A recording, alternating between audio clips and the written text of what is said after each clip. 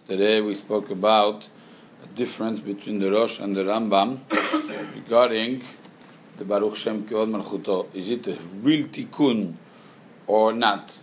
According to the Rambam, it seems to be a real tikkun of the Beracha Levatala, as if he didn't say the Beracha Levatala. That was the lashon of the Rambam.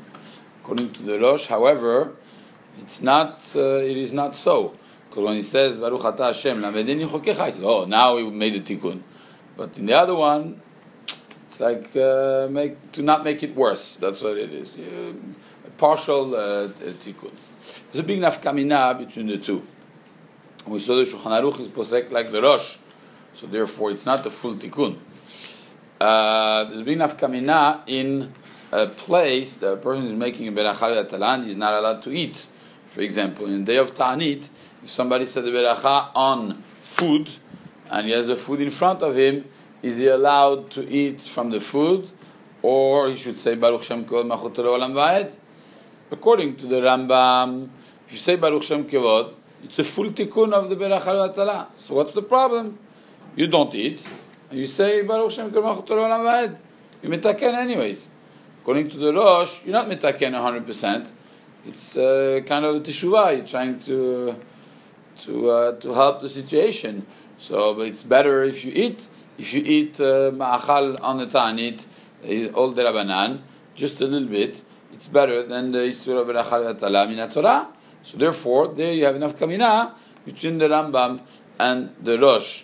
Since Shulchan Aruch is posek halacha like the Rosh, it seems that it would be better to taste a little bit in a moment, in a day of Ta'anit, for example, than to say Baruch Shem Kevod Malchuto Le'olam Va'ed for the reason that we just explained. There are certain situations that it's much better, of course, to eat. For example, if after meat you made the beracha on a piece of cheese, or you have a nice fatty ice cream in your hand, and you say She'akol Niya Bidvaro, and you have the ice cream, mutar, right? So, exactly, that's the halacha. It's mutar, she said, She'akol Niya Bidvaro, to taste from the ice cream. Wow. Why? Wow. Because Eating milk after meat is the Rabbanan. It's only the Rabbanan. Not much more than this. It's even the Kuli Alma in that case. Why? Because Machloket Rishonim, when is it considered? I mean, how much time do you have to wait between meat and dairy? I'm not going to go through all of this, but the most lenient shita is Rabbeinu Tam.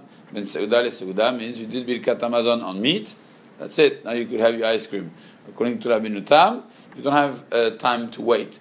If you did Birkat Hamazon on the meat, that's it. It's the next Seudah is something else. So you could eat an ice cream lechatchila, according to Rabbeinu Tam. So therefore, according to him, you're not doing any beracha levatala.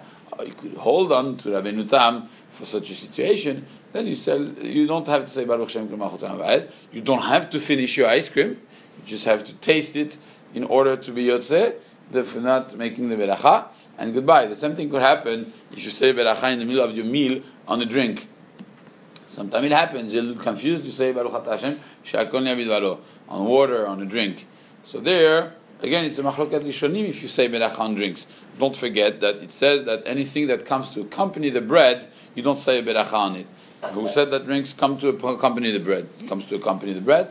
Okay, so it's a machloket rishonim. The Shulchan Aruch is posek that we don't say a beracha, as you know. But according to several rishonim, you are supposed to say beracha, including the Geonim, Rav Hai Gaon. So therefore, if you say beracha, you drink. Don't say Baruch Shem Kevod Malchuto Le'olam Va'ed. Drink with the beracha. It's not really beracha. Afterwards, you could say Baruch Shem Kevod Malchuto Le'olam Va'ed if you want. Right away, you should be drinking.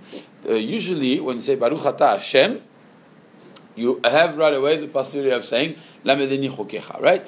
This is known because it's a pasuk Baruch Atah Hashem Lamedeni Chokecha. So you make up for your problem.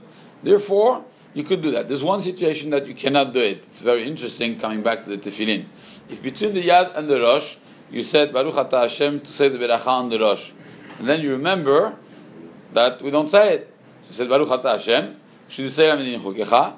And it says no. If you say Lamedeni Chokecha, it's going to be hefsek. If it's hefsek, you have to say the viracha al mitzvot tefillin. So in that case, the only case that you say Asher kishem mitzvot vitzvanu al mitzvot tefillin, then you say Baruch Shem Kivon Malchuto if you want after you order tefillin.